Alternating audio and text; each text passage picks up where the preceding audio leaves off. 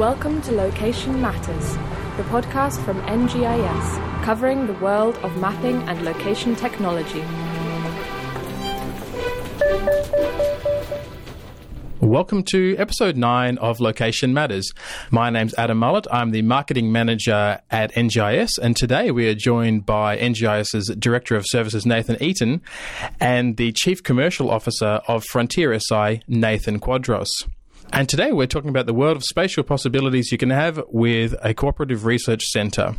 But before we get into it, just a reminder, if you've enjoyed our previous episodes, you can now get them on Apple Podcasts and on Stitcher and even on Spotify.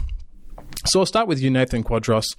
Recently, your organisation has rebranded from the Cooperative Research Centre for Spatial Information to Frontier SI.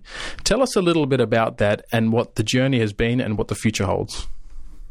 Well, the Cooperative Research Centre, or otherwise known as a CRC, is set up by the Department of Industry in the Commonwealth, and essentially they match funds that we can raise from industry.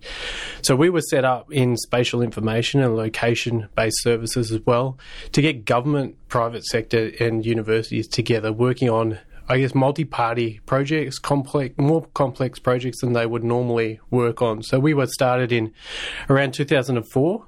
We've been going for 15 years and we've just exited the CRC program to become Frontier SI. So why did that happen? Well, there is a limitation. They want you after a period of time to stand on your own 2 feet, and we've been that way for around 15 years now. And for the past sort of 5-6 years, we've been working towards this point and this juncture and spinning out of the CRC program. So we've really been focusing on our partners as well as delivering on what the Commonwealth expected of us. So we've had a lot of engagement over the last 2 months. We've had steering committees where our industry partners are involved with the universities and government and really feeding into the direction they wanted to see us beyond 2018. And so we've been responding to that, and now we think we're forming up an organisation that will really serve our partners for the next 5 years. So a little bit more on CRCs for those who aren't familiar with them. What does it take to become one, and why did you have to move off it? Oh, it's a really complex process at the very start of it. So we were, in 2004, rated one of the best bids going ahead. That went for around 6 years to 2010. We were then assessed on how we performed in those first 6 years and extended for further 8.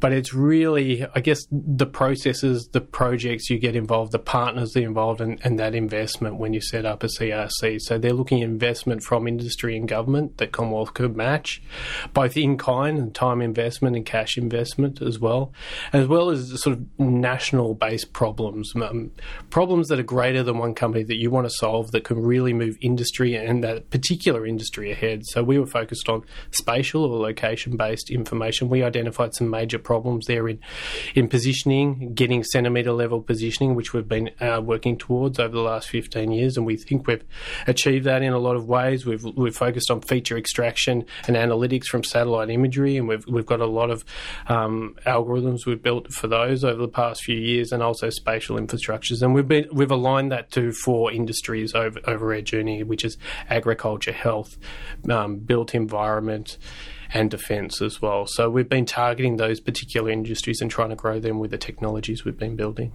So, Nathan Eaton, why is spatial technology a good field to have a CRC in? Well, you would have seen the impact on a lot of spatial technologies recently and going back. You can see how prevalent it is in society at the moment and how necessary location intelligence is. So the CRCs for spatial information, as Dr. Leiter mentioned before, it goes across a number of different verticals. So it's not just focused on, say, a CRC for agri or a CRC for mining. It actually covers core fundamental capability across a lot of those different verticals. So the need for spatial information, and as Nathan was talking about, centimetre level positioning and what that will do for your mobile phone devices, what we can do out in the field for agriculture, what mining applications can then use that type of capability. It's got tremendous application across all industries, really. And the CRC really relies on collaboration, right? You mentioned it already. It's got to have that university, the research, got to have the public funding, and then the private industry all working together. Tell us about how that works in practice and the collaboration aspect of what you do. Yeah, I guess it's good to speak about that from an example. And one of the projects we've had it's called the RAISE project, and we've worked with Professor Chris Pettit out of the University of New South Wales. And with him, we were able to bring in companies like the Domain Group, Australian Property Monitors, work with another one of our partners, PSMA. We were able to work with the New South Wales Government through the Valuer General's Office and Spatial Services, and bring all these parties together to work on automated land valuation.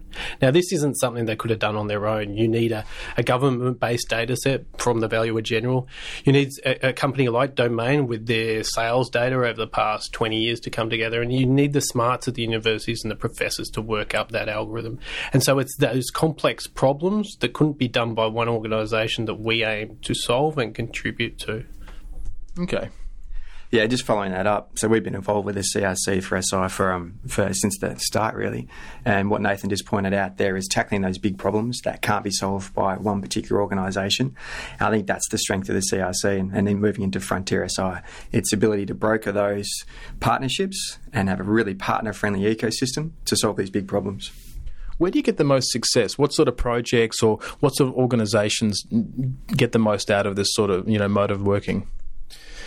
Yeah, it's a really good question, and it probably says a little bit about our journey of where we started from. We started with a lot of projects driven out of universities, the ideas driven out of universities. It's not to say we don't still do that, but I would say our most successful projects and research come from industry and the ideas from industry and government. I would include government in there as well.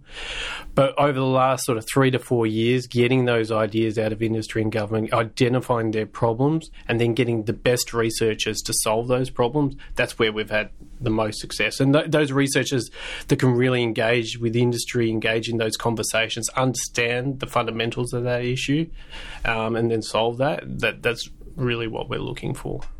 One of the key parties in all this universities, and we've got some of the world's best research universities. Are they getting products out to market that are making a difference? Yeah, I would say so. I mean, we're really focused on an applied area. I can't speak for universities as a whole, but the researchers we work with, constantly getting products out there. So I spoke about the RAISE project before. That's already been taken up by Spatial Services.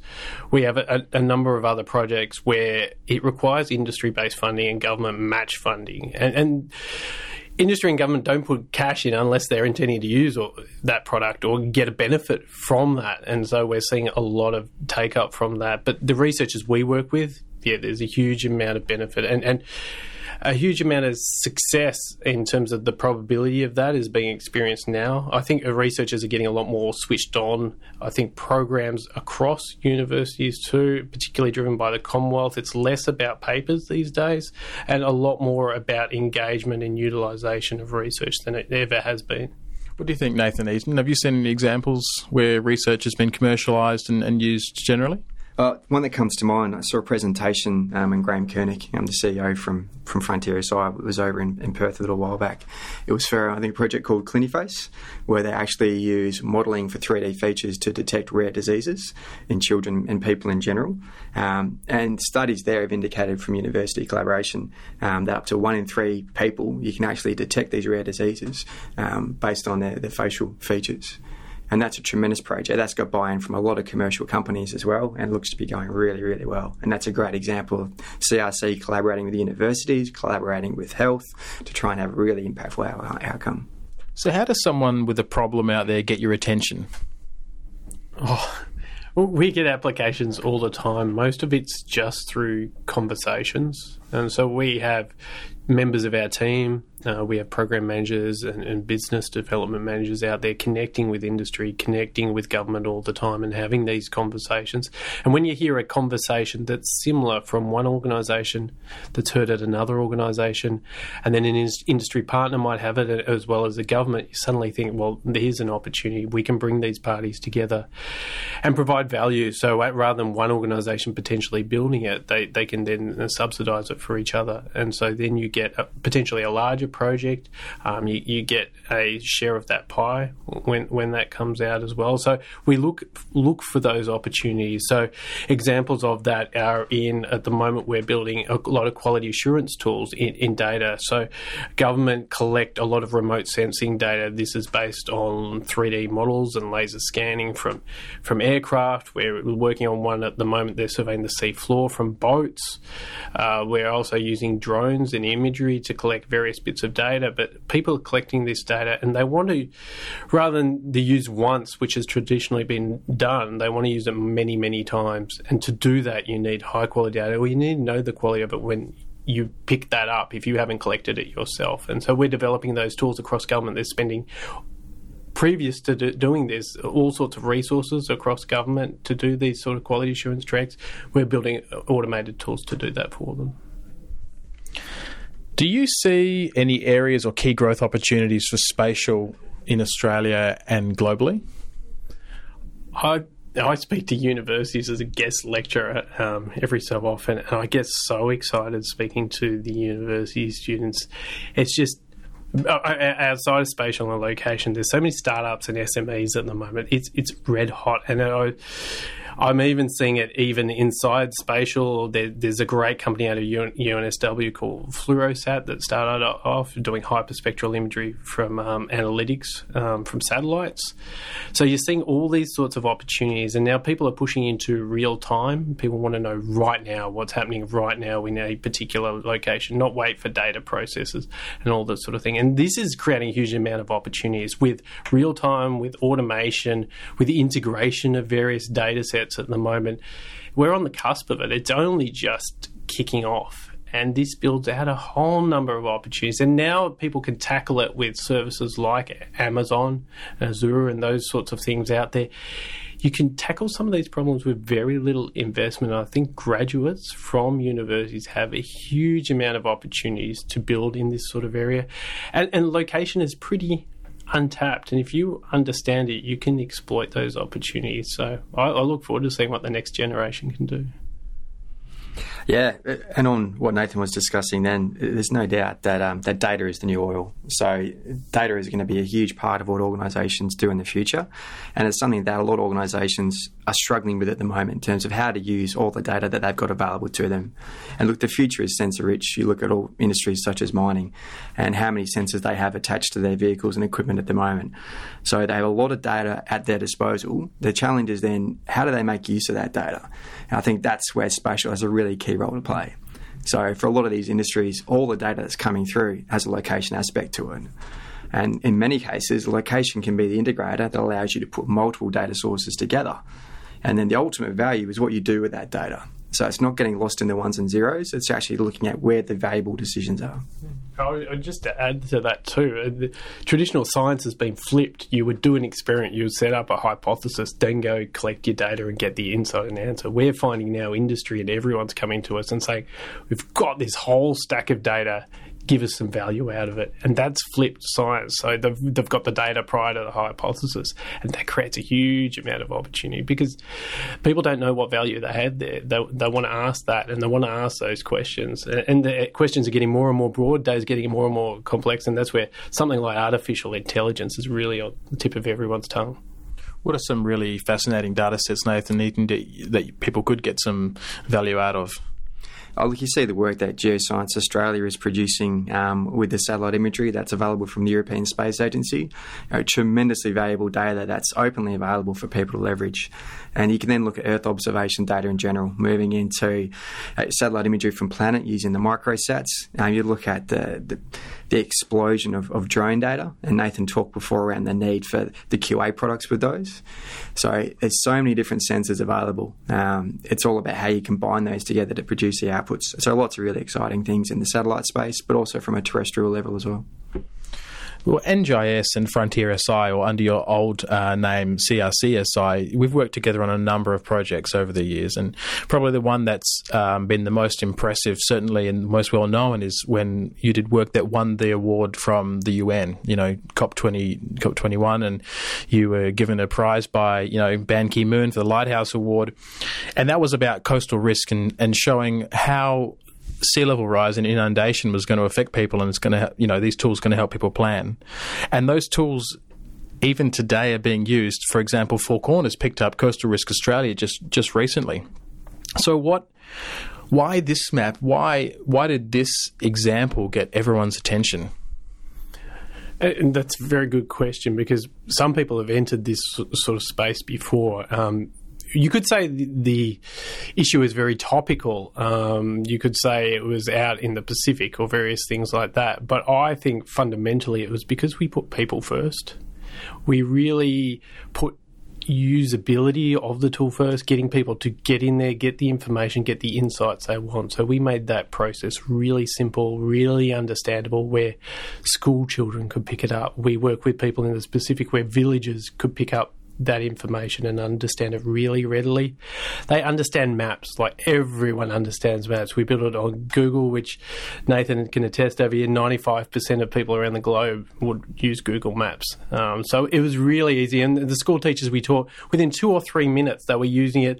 They were navigating around towns. They were looking at a resort that was being built on one of the islands and looking how inundation would affect that. I've been into local schools around Melbourne and Victoria and seen the school kids, their excitement when they look at their houses and all that sort of thing. So I think the simplicity, everything about climate change and sea level rise to that point in time was in reports, policies, complex documents, even PDFs, which are fairly dry, the maps were traditionally printed in PDFs, which you can't zoom in on, you can't see. And for once people could identify with it, they could see their houses and use a really easy tool. I think that made all the difference.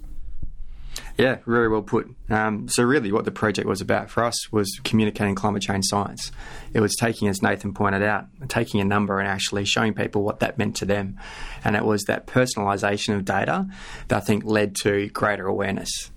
And look, it can be controversial, and this is something that will affect people, particularly on the coastline. But at the end of the day, it's about creating that awareness so people understand where the risk is, so they can then remediate and ask the right questions, so they can improve the way that they're making their communities resilient to climate change in the future. All right, well, thank you very much both for joining us on the podcast today. Again, if you like the podcast, please subscribe on Apple Podcasts, Spotify or Stitcher, or check out our website for more episodes.